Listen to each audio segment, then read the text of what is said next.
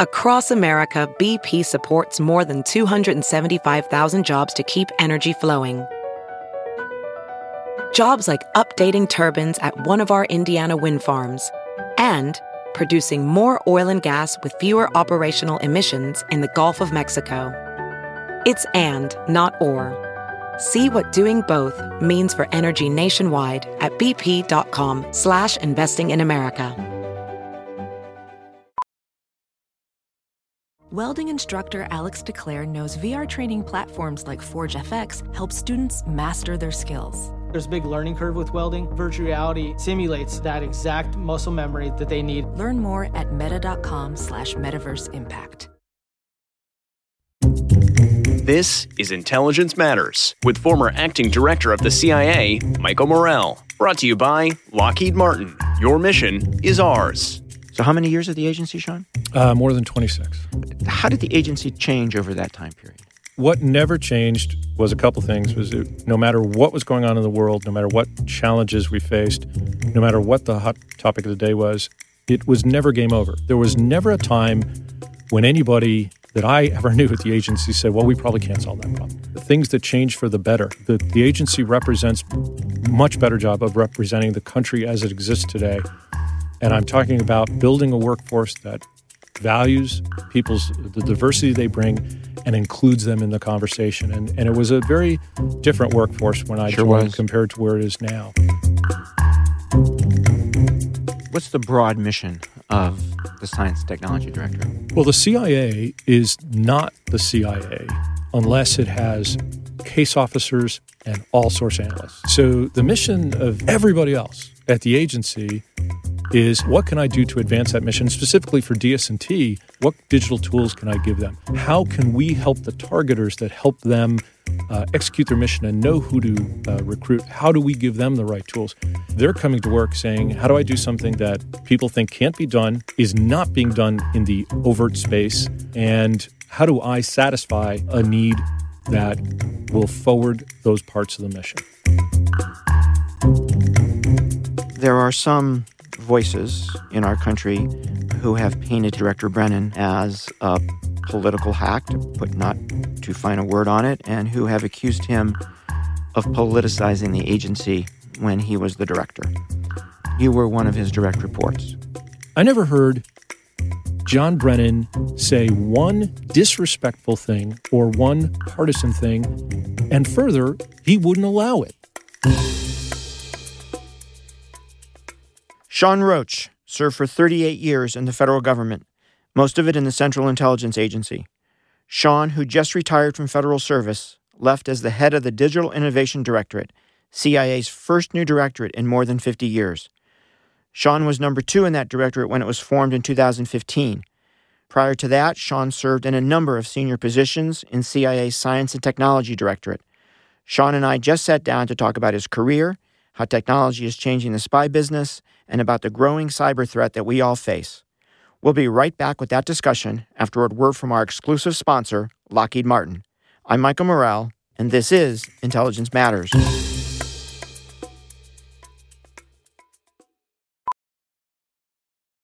VR training platforms, like the one developed by Fundamental VR and Orbis International, are helping surgeons train over and over before operating on real patients. As you practice each skill, the muscle memory starts to develop. Learn more at meta.com/metaverseimpact.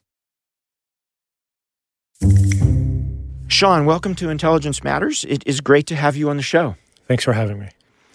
There's a lot I want to talk about, but I want to start, if it's okay, Sean, with a couple questions that I know that are on the minds of many of our listeners. The first is, as I mentioned, you just retired a couple of weeks ago. You lived through, as one of the agency's most senior officers, a pretty unique time in the history of the organization. Let's call it an unusual relationship with the agency's first customer, the President of the United States. Can you say a few words about the impact that living in this political time that we live in has had on the morale of the workforce at the agency? Well, Michael, I mean, I know Washington's all about politics, and that's what everybody talks about. And but quite frankly, not at the agency. I speak to, and for a time spoke to every single incoming class of new officers. It was a great honor to do that. The talk around the water cooler is, how do we get on this mission or that mission? Or have you heard that someone had a success or someone needs more effort on theirs or more resources? These events that go on in Washington, really, quite frankly, everybody's got their head down in the scope. They're all about mission. They are not on their cell phones because they're in a facility without them. And it's the mission that's compelling. There have been times over my career when, for instance, during the peace dividend time, when a Cessna light aircraft crashed on the lawn of the White House. And the joke in this town was it was Director Jim Woolsey trying to get a meeting with President Clinton. Right, I remember that. And so we are, the agency, it's never been a better time. We are in the discussions that matter to us with the White House, the discussions about national security, the discussions about intel. And I would offer to anyone saying the morale is down, that might be some formers who, for them, they're not in the game anymore, and it's, I guess, it's a little bittersweet to not be in the game, so their morale is down. But boy, the average officer in the hallway, they're amazing, they're talented. We've had record recruiting. Our paramilitary operators going forward, the things they do, and the morale that they cause all of us to have by just their courage. I'm sorry, I just don't buy in that any of these events have had a change in morale. I'm not surprised. Speaking of courage, the second kind of current issue I wanted to ask you about is the IC whistleblower on Ukraine. I should say that we only know from media reporting that the whistleblower is a CIA officer, so I don't want you to confirm or deny that, and I know you won't. But I do want to ask you about how folks in the IC broadly think about the whistleblower and what he or she did wherever he or she works in the IC. Well, the timing on this question is interesting because I would offer that the only reflection on the and discussion of the whistleblower is that person, whoever they are, follow the proper procedure, follow the rules. The agency, if anything else, is an agency that follows the law. And it was the person followed the procedure that's in place, took the steps necessary, and from what's been reported, did a very professional job that used intelligence officer tradecraft to deliver a message they felt was important. And I think what's so vital is the only concern is that is the whistleblower statute and how it's supposed to be used. There are others who will claim they are whistleblowers and are in fact criminals and thieves and treasonous people like Snowden, who in this occasion publishes a book and tries to say that he has been a whistleblower, or others have tried to put labels on people like him and others that would do harm to national security. So I think the only conversation concern that I'm aware of and was part of was, let's not hope this term whistleblower is applied to people who don't follow the rules and who, quite frankly, seek to do us harm. I just want to pick up on what you said because I think it's absolutely critical. When Daniel Ellsberg gave the Pentagon Papers to the media, he stood up immediately, publicly, and said, I have done this. I've done it because I believe the public needs to know, and I am willing to accept the consequences of what I've done. Edward Snowden ran off first to Hong Kong and then to Moscow and refuses to come home and face the consequences of what he did. So that's just a little opinion on my part. Sean, let's shift gears a bit and spend a little bit of time on your background. How did you end up at CIA? Over the years, I've been asked that question, and it was one of those things. Washington's a very small town sometimes. I was serving on active duty in the Air Force, and like so many times in my career, I'd been called into a room, and they said, hey, we need you to be on this task force, and you're going to be one of the more junior people, and the task force is really critical, and you're going to be working really late hours, and we need you to do this. And my answer was, okay. It turned out that task force was run by a man named Ambassador R. James Woolsey. And we ran the task force and delivered a report to the president. And it was my first time meeting a director of Central Intelligence. And then I left the Air Force shortly thereafter and went to private industry to a startup company. where after some time, a short amount of time, I received a phone call and they said, stand by for the director's office. And what had happened was there had been loss of some capability. It was an area that I had worked in, specifically ELINT. And the director said, would you be willing to come on board here? And I promised my wife it would only be 2 years. So I left the startup company. It's on the West Coast? Yeah, well, the startup company was operating out of the West Coast, and I was their Washington guy, and the idea was to move back to the West Coast. And I said, well, honey, we'll only be here for 2 more years. I was employee number 6 at the startup. I believe employees number 1 through 15 have their own island somewhere in the Pacific. But I never looked back. And so that's how it started. It was not a life's goal or life's dream, but it was, and what kept me there was the amazing people that I had an opportunity to work with and the things that I saw them do that impressed and inspired me so much. So how many years at the agency, Sean? More than 26. How did the agency change over that time period? How do you think about that? There were aspects of the agency that changed. I would joke with officers that I'd walk through headquarters and I'd say, some days I really do feel like Eisenhower still is president, because there were things that never changed. For a time, we had a library that was a very, very traditional library, and you could walk in the library and really feel like you were on a movie set for the 1950s. But what never changed was a couple things. No matter what was going on in the world, no matter what challenges we faced, no matter what the hot topic of the day was, it was never game over. There was never a time when anybody that I ever knew at the agency said, well, we probably can't solve that problem. Mm-hmm. There were things that changed for the better. I think the agency represents much better job of representing the country as it exists today. And I'm talking about building a workforce that values the diversity they bring and includes them in the conversation. And it was a very different workforce when I joined compared to where it is now. I also believe that the next wave of that is being led by the current leadership who are doing a fantastic job. Make sure that every officer has a balance and a resiliency, and that's built into the agency career and lifestyle. The mission is addictive in the truest sense. And when I was there, multiple divorces were offered as almost like proudly as dueling scars. And I think the emphasis now is going to be, how do we make sure we have tandem spouse assignments? How are we taking care of our people? Because a resilient workforce is a workforce that's much stronger. And one thing also that hasn't changed is the agency keeps getting asked to do incredibly difficult things that no one else can do. And particularly, I think about my visits to the war zones, where I had the honor of seeing our paramilitary operators go out repeatedly and do what they do year after year in harm's way. And that just never changes. And it never fails to inspire. It's another thing that never changes. What's the pitch you would make to a young person with an S&T background and why they should come work at the agency? Well, the pitch I would give is you can go out and make a whole lot of money and help other people make a whole lot of money. Or you can have a job where you probably can't tell people what you do, much about it at all, but you'll know that you got to do something that challenged you both technically, challenged you from a leadership perspective, and years from now, there will be some segment of a Discovery Channel episode or maybe it's conspiracy theory episode, but you actually know what happened and you were part of it. And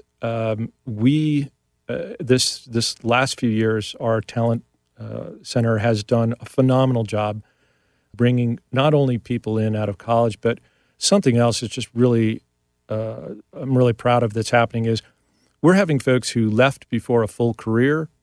And they're boomeranging back, but they're boomeranging back with great experience. These are senior people. We got Julianne Galinas, the CIO, coming back from IBM. John Edwards is the deputy chief operating officer, coming back out of industry with tons of smarts and about how we can solve problems in an agile way. That boomerang effect really that's a change that never happened 20 years ago. That's a very good thing, but that's new. That is new, and that demonstrates that hey.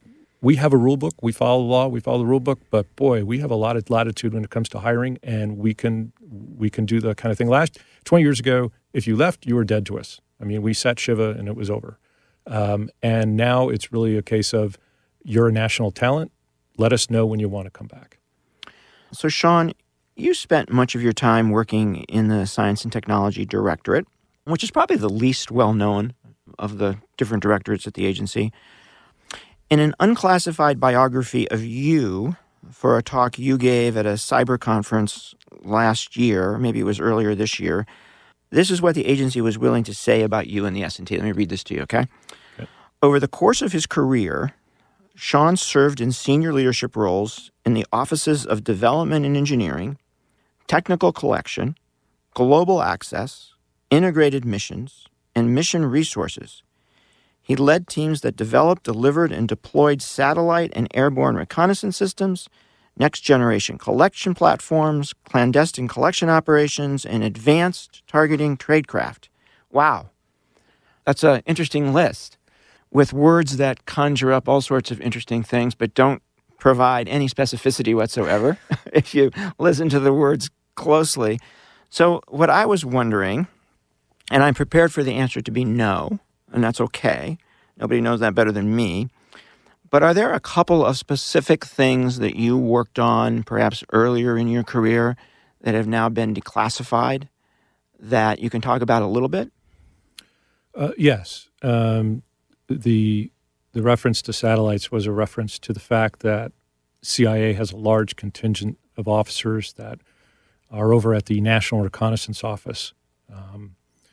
It's located in Virginia, the headquarters located in Virginia. It's an organization that wasn't even acknowledged that it existed until the 90s. And in that organization, if you think of everything that's being done in space today and then say, what else could be done? That's what that organization does in terms of delivering ISR real time. Now, some of the things that I had the honor of... ISR is? Intelligence, surveillance, and reconnaissance. And one of the opportunities I had early on was to work on signal gathering satellites in low orbit satellites, and specifically ones that collected very faint signals. With them, we were able to do an awful lot of things to understand where people we cared about were, where weapon systems were, and then also to figure out how capable those systems were. And that is then integrated with military planning, and I was lucky enough to participate in some the next generation development of some systems, as well as some operational use of those systems that was information that was brought down to the White House to say, we can confirm this is happening. We can confirm that these people are in this position in the country. We can confirm they've crossed the border. We can confirm that they're moving at this pace. Or the other, which is they claim their missile has this capability. They claim they did the shot. We have data that refutes that completely. So that was the kind of work I did early on, that a lot more of it is known. And that organization, the National Reconnaissance Office, CIA, still has a large presence there, and that organization is still doing. What's the broad mission of the Science and Technology Directorate? Well, the CIA is not the CIA unless it has case officers and all-source analysts. So the mission of everybody else at the agency is what can I do to advance that mission? Specifically for DS&T, what can I give the case officers in terms of, for my former job, what digital tools can I give them? How can we help the targeters that help them execute their mission and know who to recruit? How do we give them the right tools? And that's a wide spectrum of things. How can we provide the all-source analyst with insight into how long it would take to reload a mobile missile platform, and the throw weight of a warhead of a mobile missile. All of these things to feed two groups that really define the agency: the case officers, which we talk about human, and the all-source analysts that really build the product that's delivered to the rest of the IC and to the president. So anyone else, and especially in the technical directorates of digital innovation and the S&T, they're coming to work saying, how do I do something that people think can't be done, is not being done in the overt space, and how do I satisfy a need that will forward those parts of the mission? I just wanted to say one more thing about the S&T. One of the things that I loved doing when I was deputy director was visiting your labs and just walking around the labs and seeing what people were working on and what they were excited about and what the challenges they were facing and how they were absolutely convinced that they could solve these really tough problems. I loved doing that. It was just a remarkable thing. One of my favorite things to do, the higher I went in the organization, the more important it was to do this, was to walk the halls. And in case of the labs, was to go hide in the lab for as long as I could until they found me. And the labs, which are worldwide, and what they do, and it's exactly what you said. I would go in and there'd be someone maybe with a soldering iron, maybe with looking at something through a microscope, maybe with a large piece of machinery next to them that's an industrial piece of machinery that's highly specialized. And they've maybe got a college T-shirt on and a pair of jeans, and they look up at me like, oh, look, there's a visitor in the lab, somebody with button clothes on, and a suit maybe. You don't belong, but I'll make sure you don't get smattered with any stuff. And you would ask them what's going on, and the intensity they had about solving a problem, and the problem they were asked to solve was so bizarre. He's like, well, I said, why do you have these on the table? Well, here's the deal. We found out that there's a possibility that if we can do this with this device and put a beacon on, I was like, oh my goodness, how are you going to possibly do that? And the best kind of, I'll say inspiring demonstration of what this workforce can do is on a Thursday night, I would go into my guys and say, you know what? I just don't, they want this by next week. I just don't think we can get it ready. I mean, as good as you guys are, I mean, they just tested it and it's not the right frequency, or it emits too much. And it turns out that they're going to have to use a different platform. This is probably too much to do. I should probably push back, huh? Yeah. And they say, and it's just a throwdown, and the officers just run on it like red meat. And what happens is you do that on a Thursday, and then you say, folks, whatever you need. And literally, there was one team where I just left them my credit card. I said, here is my credit card. If you guys need food or anything else. So I come back Monday afternoon, and there are piles of empty containers from Takeout and Panera and everything that could get delivered, and Domino's, you name it. Somebody went and did runs. And I think 3 of them were wearing the same clothes because their dedication was, I'm not going home till this is finished. And sure enough, they had something that was, it wasn't going to be ready on Tuesday, but it was going to be probably ready on Saturday. And it did the job. It was absolutely incredible. So, Sean, in 2015, Director Brennan created the agency's first new directorate in 50 years. So adding to the long-standing operations, analytics, support, and S&T directorates, he created the Directorate of Digital Innovation. And John made you the number 2 in this new directorate. So let me ask you some questions about that. Why was it formed? It was formed out of the recognition that the technology in the digital domain was changing so fast that a team dedicated to integrating it into everything we were doing, both from an opportunity standpoint and to account for the challenges of the digital domain, that really required a separate team focused on that. And of course, that team works really closely with the rest of the agency. And so what happened was we had the worldwide secure IT that was reporting basically upstairs to the senior leadership, but that their digital expertise was really high. So we combined that with cyber intelligence folks, and who execute that mission and do it better than anybody else in the world, combined with this place called open source that had kind of, had been a little bit adrift maybe, but really that business was exploding in a digital way as well, and then combined it with the data scientists and created a separate data office just to handle data. So it was not a holding company. It was a really new approach. I think it was interesting. It was announced on March 6th, 2015, and the OPM hack was revealed to the world the following month, and everything took off from there. The OPM hack was a sonic boom for things digital, in that you needed better defense on a network. You needed that knowledge to be in the hands of everyone in the organization, not just the IT team. there was a cyber intelligence aspect of it and aspects of C&E, computer network exploitation, that needed to be discussed, and cyber norms. And this exploded into a very, very big conversation. So, the timing was absolutely perfect. And people said, did you know this was coming? Did you create the directorate to know this was coming? And so we don't create directorates over threat reporting, but the foresight of that, and that was done based on a 90-day panel, of whom one of the members of that is now the chief operating officer of the agency, Andy McCretis. So a lot of really smart people, myself not in that group. That's not true. That's not true. It got together for this 90-day study and said, this is really what we need to do, and picked Andrew Hallman to lead it, who has now risen up to more senior levels in the IC. We're going to take a quick break to hear from our sponsor, then we'll be right back with more of our discussion with Sean Roche.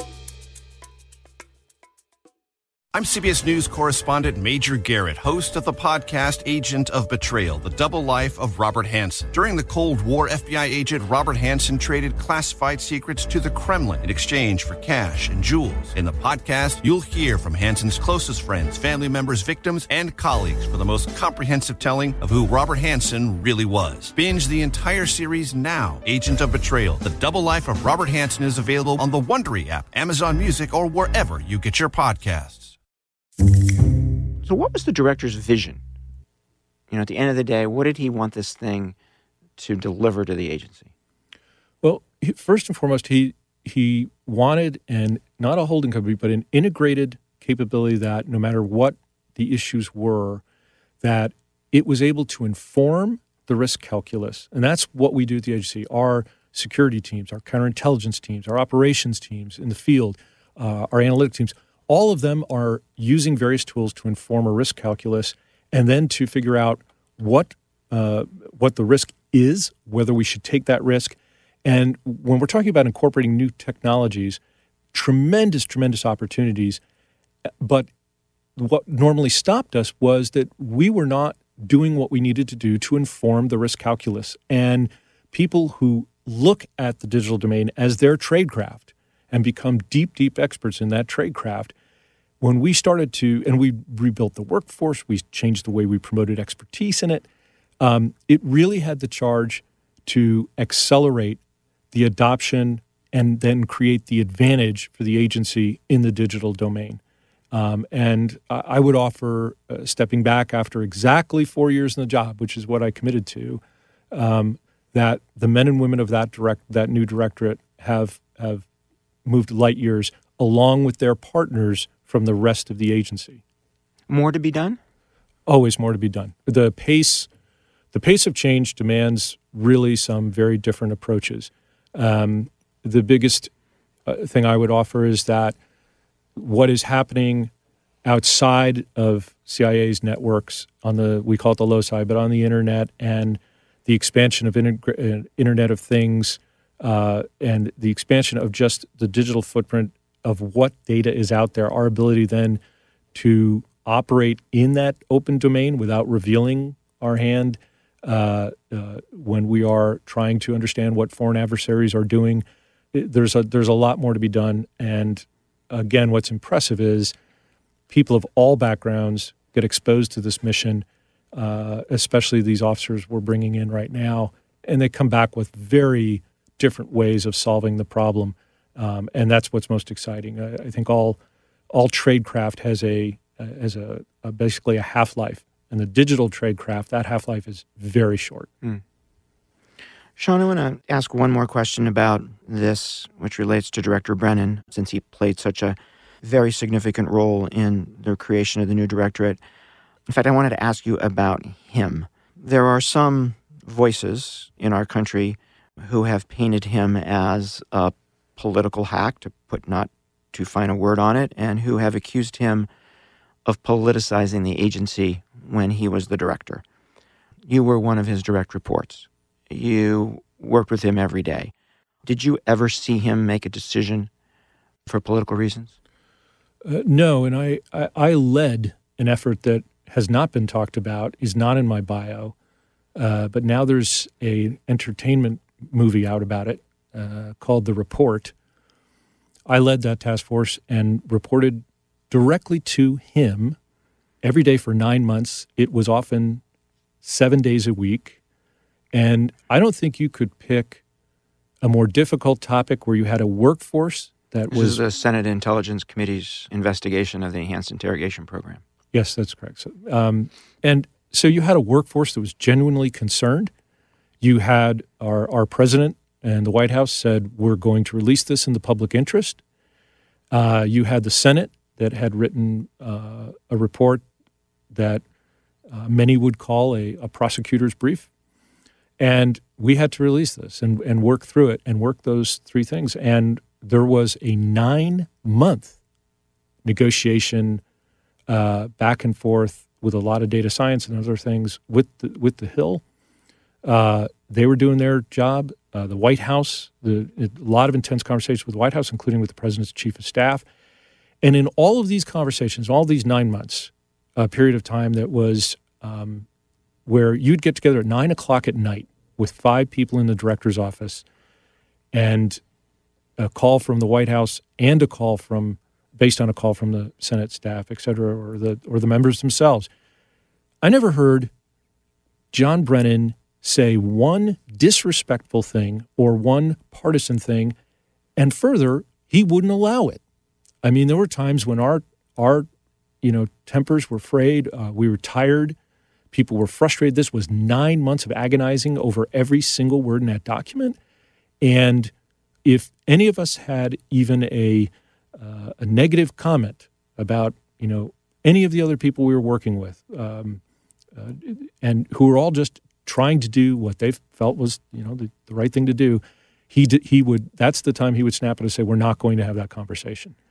He had I met him when he was working for George Tenet, who worked across parties, worked in various administrations. John Brennan was not a political. I don't know what his political affiliation was because he never had it. I just remembered John Brennan, when I was much younger officer, being up on the 7th floor, being in the deputy exter, and if something went wrong, you got a call to Brennan's office. It was very clear what you had to do. You had to fix the problem. Yeah. So, Sean, I do want to take a little bit of time here at the end to talk about cyber. As your role in the Digital Innovation Center, as you talked about earlier, kind of puts you at the center of the agency's own cyber operations on the one hand, and the agency's need to protect its own systems on the other. So I know you've thought a lot about the cyber threat, and so let me ask you a couple of questions about that. One is on the threat side. How do you define the threat? How do you think about its significance? How do you think about how fast it's evolving? Walk us through the threat first. So for the threat, I would say you have the nation-state players. They're particularly Russia, China, North Korea, and Iran. And there's a respect for the capabilities that they bring in the cyber arena, for sure. What is evolving quickly in the threat is the non-nation state and the non-nation state sponsored actors. And what I'll offer is splinter factions of maybe something that was originally conceived or sponsored by a nation state, now in the hands of another group that has some other aim or objective. And that space seems to be increasing rapidly, which one of the agency's responsibility as an intelligence organization is to provide not a description of how the hack worked, because that's kind of the forensics of a car accident, but instead to really say, okay, who did this? And who did this with confidence, the attribution piece. And that's a very, very difficult mission. And it involves an orchestration across the agency that extends far beyond digital. And this, again, is where all source analysts and our case officers are the director of operations. They're a very big part of this, of understanding. Our job is to explain what happened is okay. It's a minimum. It's a minimum standard, though. But who did this? And then, more importantly, what will they be doing next? What are their intentions? So what are their capabilities? What can they do?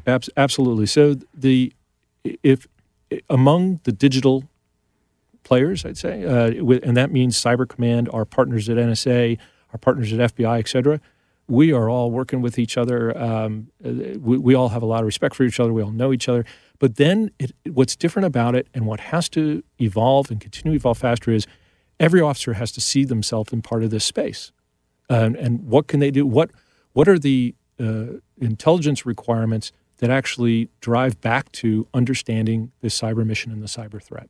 This is a really tough question. Do you think this has, if you think back in history, is there something like this that we can compare it to, or is this a unique phenomenon that we're facing? I don't think that there's any one thing per se that we can compare it to because of the non-state actor role. The barrier to entry here is very, very low. Very low. One similar, so let's take a couple examples and then offer that no two problems are the same that the agency has to solve, but we can learn from each set of problems. First, there was the air defense problem that emerged after World War II. World War II, the advent of radar, better and better radar. There were smart people that said, we probably shouldn't build any more airplanes. We should just launch missiles at each other. An airplane will never get through. Then someone said, well, we could probably, the agency designed the A-12, and it's because it's faster than a bullet. They're just never going to catch it. The U-2 was first. It just flew a lot higher. Then the radars got better. Then the missiles got better. Then the missiles had seekers. Then we made the planes out of stealth. So that back and forth, now that's cyber's not quite that, but there's a lot of that in cyber, the back and forth of tradecraft and signature management. And then you have anti-submarine warfare, which again, a lot of nuances, a lot of different technology, a lot of different techniques, and a lot of very inventive ways of solving the problem. And then you have terrorism, where you had state-sponsored terrorism, and then you had splinter groups, and then you have wannabes and lone wolves.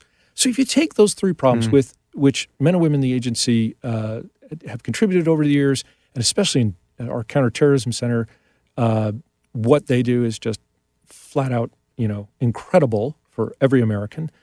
If you take the tradecraft involved in those three and create the organization that learns and adapts, as we did for those problems, we can get there in digital. And digital is different. But I think also another thing the counterterrorism mission has done for the agency, that the agency's done about it, is in the last 19 years, the ability of those teams to move quickly and adapt and change, the agency teams, has had to match the pace of the adversary, and they've demonstrated they can do it. So there's that agility and speed. We've got to borrow from that model as well. Sean, the other question I wanted to ask about cyber is the defense side. And I know you have something that you call the 5 C's of cyber defense. Where'd they come from, and could you kind of briefly walk us through those? Yes, actually, one thing I found that I was really was doing poorly for the first 6 months of this directorate was that most of these conversations were with people who were truly interested but didn't have a lot of background in it. In some cases, they were very senior persons who were intimidated by the fact that they did not have a grasp of all of these different issues. Nobody could, by the way, including myself. So having been a military person and gotten up and briefed everybody from an E1 to an enlisted private equivalent to a 4-star general or the Secretary of Defense, it came up with something we all remember, and some hooks to have the conversation going to any level of depth, and that's the 5 C's. And I borrowed it from jewelry business a little bit. So the jewelry business? So the 5 C's, clarity. Okay, gotcha. So okay. I grew up in New York. So on this, the first one is connectivity. What are you connected to? And then you just ask people, do you really understand what you're connected to? And they say, well, yeah, I do. And then, well, do you understand your backup path is a Chinese VSAT? And so there's connectivity, there's configuration, what equipment and what version are you running? Then there is... Are you up to date? Are you up to... Well, that's compliance. Okay, that's third C, compliance, which is... We talk about patching. Patching is... the major vulnerability today is people don't patch. I mean, I within my family, I'm always, checking cell phones and do you have the latest version of the software, to which you get... I threaten to cut them off if they haven't updated the phone, because patching's a pain in the neck. So if you can find the box, then you have to patch it. But patching's really becoming repaving, because these are, especially in the world of 5G, it's a software-defined network. And then there's a collection. And collection means monitoring the performance of your network where it's not doing its job, where it's hanging up, where it's slow, where it's not passing files, where it's doing something that it's not supposed to do or where it's about to fail, and then audit. That's the insider threat of understanding what people are doing on your network. And then finally, the last C is for culture, which counterintuitive, this is the toughest one. Mm-hmm. Getting people who used to see those IT guys as almost admin. Now, way back when in the agency, we had the IT professionals run a worldwide secure network of communications and information technology and all the computers and everything else. They were attached to the administrative bureau, the administrative directorate. Now, that was a common model. But so on that culture, creating the culture, and it really, really drives some different behaviors. And I did a very poor job the first 6 months really explaining it. I mean, for instance, on legacy equipment, I had no idea how hard it was going to be for people to walk away from legacy applications or legacy equipment. But at home, because they were used to it, they're used to it, comfortable with it, and there's an emotional attachment. The word people said, well, they're nostalgic for it. Well, nostalgia comes from a Greek word meaning nausea. But what I had to do is I had to change my messaging and change the approach because I wasn't being successful. We're at home. You're throwing away your phone and throwing away your laptop.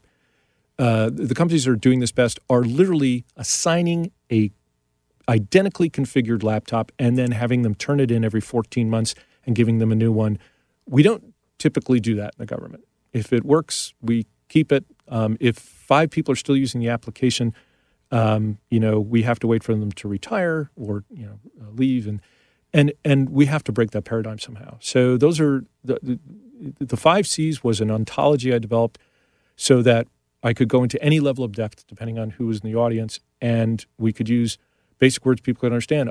And we would have these little tests. For instance, the Internet of Things. The Internet of Things are commodity devices that now are hooked to your network, and you have them in your homes maybe. And security is not a feature built into them, and they are incredibly unsecure. But people think of it as a device, like a blender on their counter. They've got a human voice-activated device on their counter. That's actually in your network now. So your network footprint now is getting more and more complex. We hire a lot of good folks to maintain systems, but in companies and across organizations in the government, we found one of the part of the contract, they were not on contract to maintain the configuration and know the configuration. Right. For instance, the fix, if I dive down a little bit on patching and configuration, if you find a machine that's running Windows XP, the fix for XP is replace the whole thing. Go grab the machine and put a new one in. There's no patching Windows XP. And so a lot of the big cyber events that have been reported were systems that for a patch was existence, it simply wasn't patched. And when you go find out, well, did somebody not do their job? Well, they couldn't even find the boxes or understand what version, what Cisco security appliance they were running. So the 5 C's was just an ontology and a way to start maybe a little bit of education with the discussion. Sean, thank you so much for spending time with us, for sharing your thoughts, and most important, thank you for your 38 years of service to our country. Thank you, Michael. I just want to double down on saying that, again, it was an honor to be inspired by the men and women who do things that people will never know about, and especially by those folks who go forward and do things that, few people are ever asked to do and few people are actually capable of doing. Thanks, Sean. That was Sean Roach. I'm Michael Morell. Please join us next week for another episode of Intelligence Matters. This has been the Intelligence Matters podcast with former acting director of the CIA, Michael Morell. Brought to you by Lockheed Martin. Your mission is ours. The podcast is produced by Olivia Gassis, Jamie Benson, and Jake Rosen. If you haven't already, subscribe, rate, and review wherever you download podcasts. You can follow the show on Twitter @IntelMattersPod and follow Michael @Michael J. Morell. Intelligence Matters is a production of CBS News Radio. Hi, this is Jill Schlesinger, CBS News business analyst, certified financial planner, and host of the Money Watch podcast. This is the show where your money is not scary. It is a show that's all about you. It's your questions that make it possible for me to provide unconventional and entertaining insights on your money, and maybe more importantly, on your life. Follow Money Watch wherever you get your podcasts. You can listen ad-free on the Amazon Music or Wondery app.